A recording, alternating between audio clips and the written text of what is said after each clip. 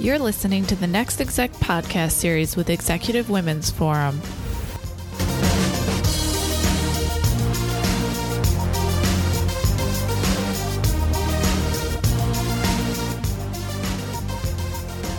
In this episode, our guest Vidya Murphy talks about a wide range of topics such as critical problems to solve in the medical device security space and her vision for bringing regulation, business, and technology together to solve such problems. She also has some sage advice for millennials on working in a startup and how pursuing an advanced degree in business propelled her to success. Hi, Vidya. It's really nice to have you on the Next Exec podcast. I'm so glad you could join in for a conversation. Thank you so much for having me. I'm excited to chat with you today. Awesome. I really wanted to know what a day in your life looks like as VP of Operations at MedCrypt. Yeah, so I think one of the many reasons that attracted me to startup life is that no 2 days ever look the same. So being in the space of cybersecurity for medical devices, which essentially is an industry that didn't exist 5 years ago, and having to both build the industry as well as our product, as well as everything that goes with running a company, means that some days I'm focused on finding new customers and stalking folks on LinkedIn. And then other days it's all about talking at conferences and sharing thought leadership on research that we've done. So I think partially, for me at least, being at a startup is in fact novel because each day is different and I can figure out what the priority is for the day and pursue that. So really, it kind of runs the gamut. That's very interesting. I think a lot of people in the cybersecurity industry can relate to that because every day is different. Every day we're involved in a different kind of cat and mouse game. Absolutely, right? So cybersecurity is perceived as this very technical, specific niche thing, but reality is it's actually a variety of different jobs, functions, efforts, and it includes kind of the super most technical coding that has to happen to make a device secure, but it also means building a policy and it also means training and awareness. So to your point exactly, cybersecurity is so robust and varied. It absolutely is reflected in probably the day-to-day life of every cybersecurity practitioner. I couldn't agree more, especially on the part where, in order to ensure a successful outcome, we need all cylinders firing. And you're absolutely right. So tell us how you came to the startup space. Did you start in the startup right off in the beginning of your career, or did you just build your profile slowly towards working at a startup?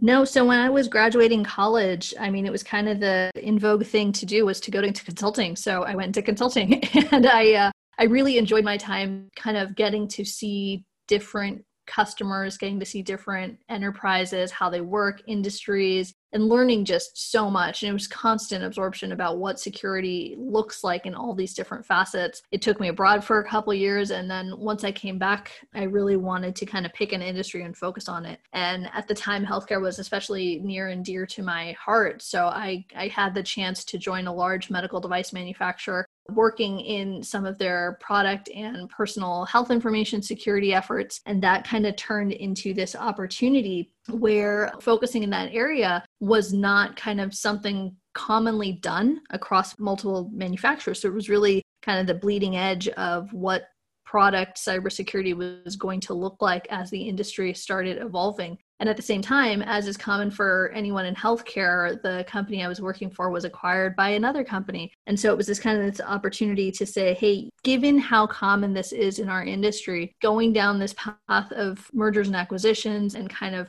dealing in that ecosystem, something I want to keep experiencing. And at the time, it didn't feel like it was quite the right fit for me. So I started pursuing my MBA. And it was almost the first day that I was updating my LinkedIn saying I was starting my MBA that the CEO of MedCrypt reached out and said, oh my gosh, you're cybersecurity, you're getting your MBA and you're in San Diego. I'm the only person I know who does that, so we should be friends. And 2 years later, I was ready to jump ship and go to work for the startup for him. So I think it took me there because after having that broad experience of seeing a variety of corporations and then picking an industry, you're able to have a certain level of influence when you work for a specific corporation, but the extent of influence when you're kind of building an entire ecosystem is that much greater, and you really can potentially influence multiple manufacturers and change their practices. Wow. Yeah, I think you built a really strong foundation. So if I were to just step back a bit and ask, Did you start consulting in the healthcare space, or did you consult in other domains as well? As a first-year consultant, you don't really have a lot of control over what you do, but I was able to at least stay in security at the time, but I had a variety of industries, which in retrospect was actually really helpful for me to figure out which industry best suited my needs. Yeah, absolutely. It definitely sounds like you chose healthcare for a reason. So what prompted you to work in the healthcare space and specifically in the medical device security space? Healthcare is one of those things where if you are lucky enough to have access to quality healthcare, you never realize what the other end of the spectrum could look like. Having seen kind of what the worst case scenario could be for folks and how difficult it can actually be to obtain care, and how much of the challenge in providing that care is potentially based on technology, it really kind of drove my interest in the space to say, how can I potentially alleviate some of the pain in this spectrum? And took me towards looking into this space. And as I got more and more into it, kind of this notion of everything becoming connected and stuff operating remotely and devices going home with patients. I mean, just like with IoT devices proliferating, we see the same trend happening across healthcare. And it seemed logical that device proliferation substantially changed the quality of care a lot of individuals receive. But at the same time, if not done in a methodical and secure method, then it will absolutely introduce a whole series of new risks that until now we haven't really had to face. Very interesting. I think most of the times when we think about security for healthcare, the focus is mostly on, or the first thing that comes to everyone's mind is about how a healthcare CISO runs the organization for a hospital or a research facility. And most of the concerns seem to be around data privacy, handling of very sensitive personal information. And you brought up a very good point about medical device security. Could you elaborate a bit more on the role technology plays in securing medical devices? So you're absolutely right. The common perception of what is healthcare cybersecurity is protecting personal health information. And I think that's absolutely augmented by the fact that the headlines that you read in the newspaper are always about a laptop went missing at a hospital got breached, and you keep hearing these stories. And you hear stories of the Office of Civil Rights going in and doing audits and then finding hospitals because there are HIPAA violations. And so it's not surprising that that is the most commonly perceived vulnerability when it comes to healthcare cybersecurity.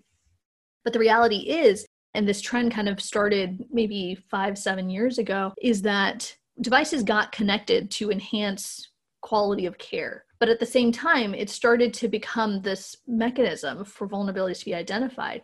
But then you started having prominent hospitals like the Mayo Clinic who started folding in cybersecurity requirements into their procurement practices. And change in any industry really comes about whether it's from a customer mandating something new or from a government regulatory body that enforces it.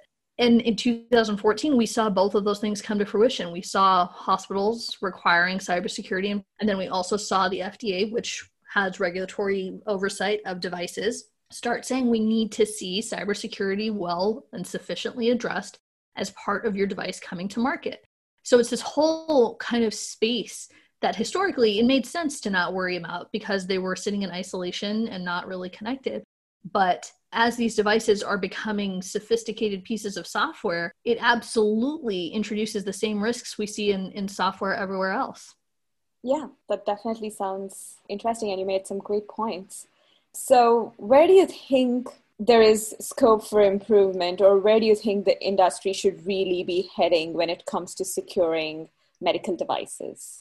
I think when this first started, it used to be that medical device manufacturers would make their device, push it out into the wild, and hope that nothing went wrong. And if a vulnerability was found, they would react in some way. And what we've seen from a trend perspective is that hospitals are no longer willing to bear the burden of securing these devices. They don't want to be responsible for adding technology to secure a linear accelerator. It's just technically too complicated. And saying that they can rely on the firewall that a hospital puts in place is difficult, as now we see more and more devices are leaving the ecosystem and they're operating from the convenience of a patient's home. So I think where it's trending towards is, instead of having reactive post-market types of cybersecurity interventions, such as patching when a vulnerability is found, we're seeing that there is a better value for security investments during the design phase of a device. So that means if a architecture decision during ideation of a device can consider, oh, we need to be able to implement cybersecurity requirements into the chip selection that we're choosing, that would fundamentally change the risk profile once it's actually operational in the field. So when you mentioned about incorporating security during the design phase, it almost seemed like a callback to what we in the industry standardize and say secure software development lifecycle. Absolutely. So we shouldn't really do, reactive security, but we should build in the security components during the design phase, during the chip design, during the device design. And what about integration? Are there any challenges in security when it actually comes to putting out these medical devices and then determining if these medical devices are performing or functioning as intended? I think two thoughts there. One, when you look at medical device manufacturers, the clinical engineers that are tasked with developing a device quite infrequently will have sufficient budget to do what they need to do to begin with. So they're going to have a long list of clinical things they need to deliver on. And then somebody comes along and says, okay, and you need to do this cybersecurity thing. In most cases, clinical engineers are not cybersecurity experts on the side. Like there's really this disconnect between the ability to add this cybersecurity thing into devices. And it used to be this decision had to be made of, okay, if you want clinical functionality or you want cybersecurity.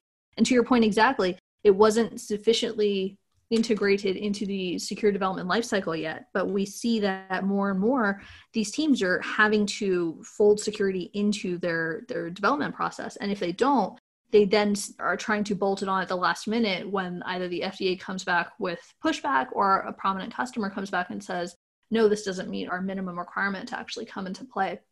Now, part of what the FDA has mandated in their pre-market cybersecurity guidance from 2018 includes precisely what you said. Manufacturers should be able to monitor their device once it's clinically live, and where there is potential intrusion, be able to both detect that and take proactive action.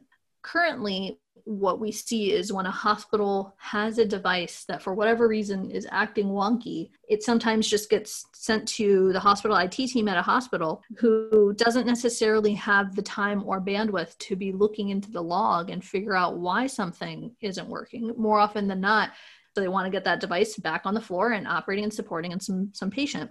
With that in mind, you have to think about how can the manufacturer get insight into their device if they don't have the ability to see it, or if it just gets the firmware gets flashed and all of a sudden all the logs are gone. So it's absolutely something directionally that folks need to develop, but we're seeing it as a bit of a challenge in terms of showing what they're going to do in the field right now. Now, the thing we haven't talked about is this layered complexity of having a device inside a hospital. So if a hospital chooses to not let devices have external connectivity, how can a manufacturer be expected to have visibility into their device? It's just technically a challenge. And so there's kind of multiple layers of consideration for how effective it really is to monitor these devices post-market. Yeah. And based on what you said, there are like different layers of complexity involved. There are multiple stakeholders who are all coming together, some who are technical in certain aspects and some who are technical in another aspect. Like, for example, cybersecurity technicians know cybersecurity, clinical engineers know the healthcare space. They're both technical in different ways. And then we also have a lot of non-technical folks.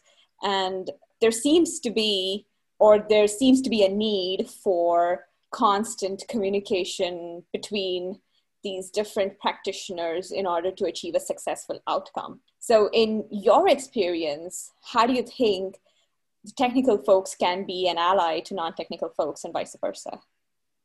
Yeah, I think this goes back to that definition of what is cybersecurity, right? An effective cybersecurity policy will never be as effective without kind of that human buy-in and the people. It's a common trope to say the weakest link in cybersecurity is the people. But the reality is a well-designed device that has sufficient proactive security can make it easier for a person to effectively have cybersecurity involved. Think of your mobile phone, right? How frequently do you get updates that are pushed to it? And because of the user experience being so easy and so transparent, you're able to stay relatively up to date with security without it really impacting your user experience on the device. I think that same notion has to be built into healthcare. And instead of kind of making it this individual separate process, if we really think about folding it into the design, that would fundamentally change how much of a burden, quote unquote, this really is on the industry. Yeah. And if you were to give any advice to millennials who are considering taking up a career in the medical device security space, what problem do you think millennials should really be focusing on solving?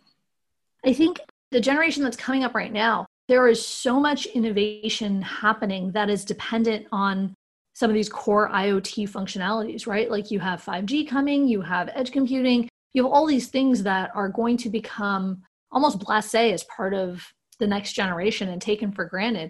Really considering how that impacts how we perceive cybersecurity. That there's such a culture right now of being willing to give away information for free, and conflating privacy with security is something I could definitely see happening as a potential trip up. But as folks think about what that problem really is and whether we want to have intentional security practices and kind of a mindset of secure before it goes into the public, I think that would really shift kind of across the universe of what's happening. Yeah, I think that's a very interesting point that you made about conflating privacy with security. I think that's something that everybody needs to pay attention to in the medical device security space. It's almost terrifying, right? It's almost like folks have become desensitized to the fact that their information is out there. Mm-hmm. Yes. It's almost in every, like with when you buy your groceries, you're giving away your information. It's literally in almost every facet of life. Yes, absolutely. Yeah, I think my take on that is that, if a millennial comes into the space and decides how to update a pacemaker on the fly, I think they're going to be very successful. I think that's my take on this. Yeah. There's so much clinical care. I mean, COVID's a perfect example of this, right? There's so much that can be done without having to bring a person into a healthcare organization, that I think that the notion of remote care provider will absolutely be something that plays into the future for a long time. Cool. So, Vidya, I think you've given us a lot of interesting points to think about and mull over. One thing that you did mention during the course of our conversation was that you did an MBA. I think I'm just curious to know how an MBA degree has added value to your career and how it has helped you become successful. Yeah, so going into startup land, it's almost antithetical to have an MBA, right? Most people try to tout the fact that they never went to college or they got their training in real life. For me, the MBA has been a big opportunity to really broaden my worldview and give me exposure to a network that was able to genuinely help me find what it is I want to be when I grow up. As I mentioned, right, in healthcare, there's a lot of activity and you're constantly in this situation of kind of multiple bosses. I think for me, the MBA gave me the confidence to know how to navigate that, as well as to, now that I'm wearing kind of 15 different hats, be able to know how to run a company while also figuring out sales, while also developing a product. If I were to reconsider, should I or shouldn't I go into an MBA, I think pursuing it because you are looking for confidence, network, and a variety of skill sets is absolutely one that I would value. And I think I alluded to this, the CEO found me because he's an alum from the same school, and it was within the first week of school starting. So it was really just, they say the power is the people. It's 100% true. You connect with folks that are only going to help you become a better version of yourself. That's fantastic input. The fact that you told that your education actually helped you find this job and be able to demonstrate your competencies in a variety of different roles. I think that was very valuable input. You're right, because in Silicon Valley, being the dropout is the cool thing. And then having an MBA is actually sort of the opposite of that. It's an advanced degree and you've been so successful with that. So that's absolutely essential. And it's not to say you can't be successful without it, right? I spend less time Googling how to do X because I know I've learned it and I can have with some confidence what the next step should be. So for me, at least, it was the right decision at the right time in my career. Awesome. That's really great. So yeah, I think with that, I really wanted to thank you, Vidya, for joining us on our Next Exec podcast and giving us details about your career journey to VP of Operations. And I hope your enthusiasm really inspires our listeners to come to the medical device security space, to pursue higher education and be more confident in what they're doing, and also to contribute to the society in a very meaningful and impactful way. So thank you so much for coming over. I really appreciate your time and the intentionality of the conversation. Thank you so much. Thanks, Vidya.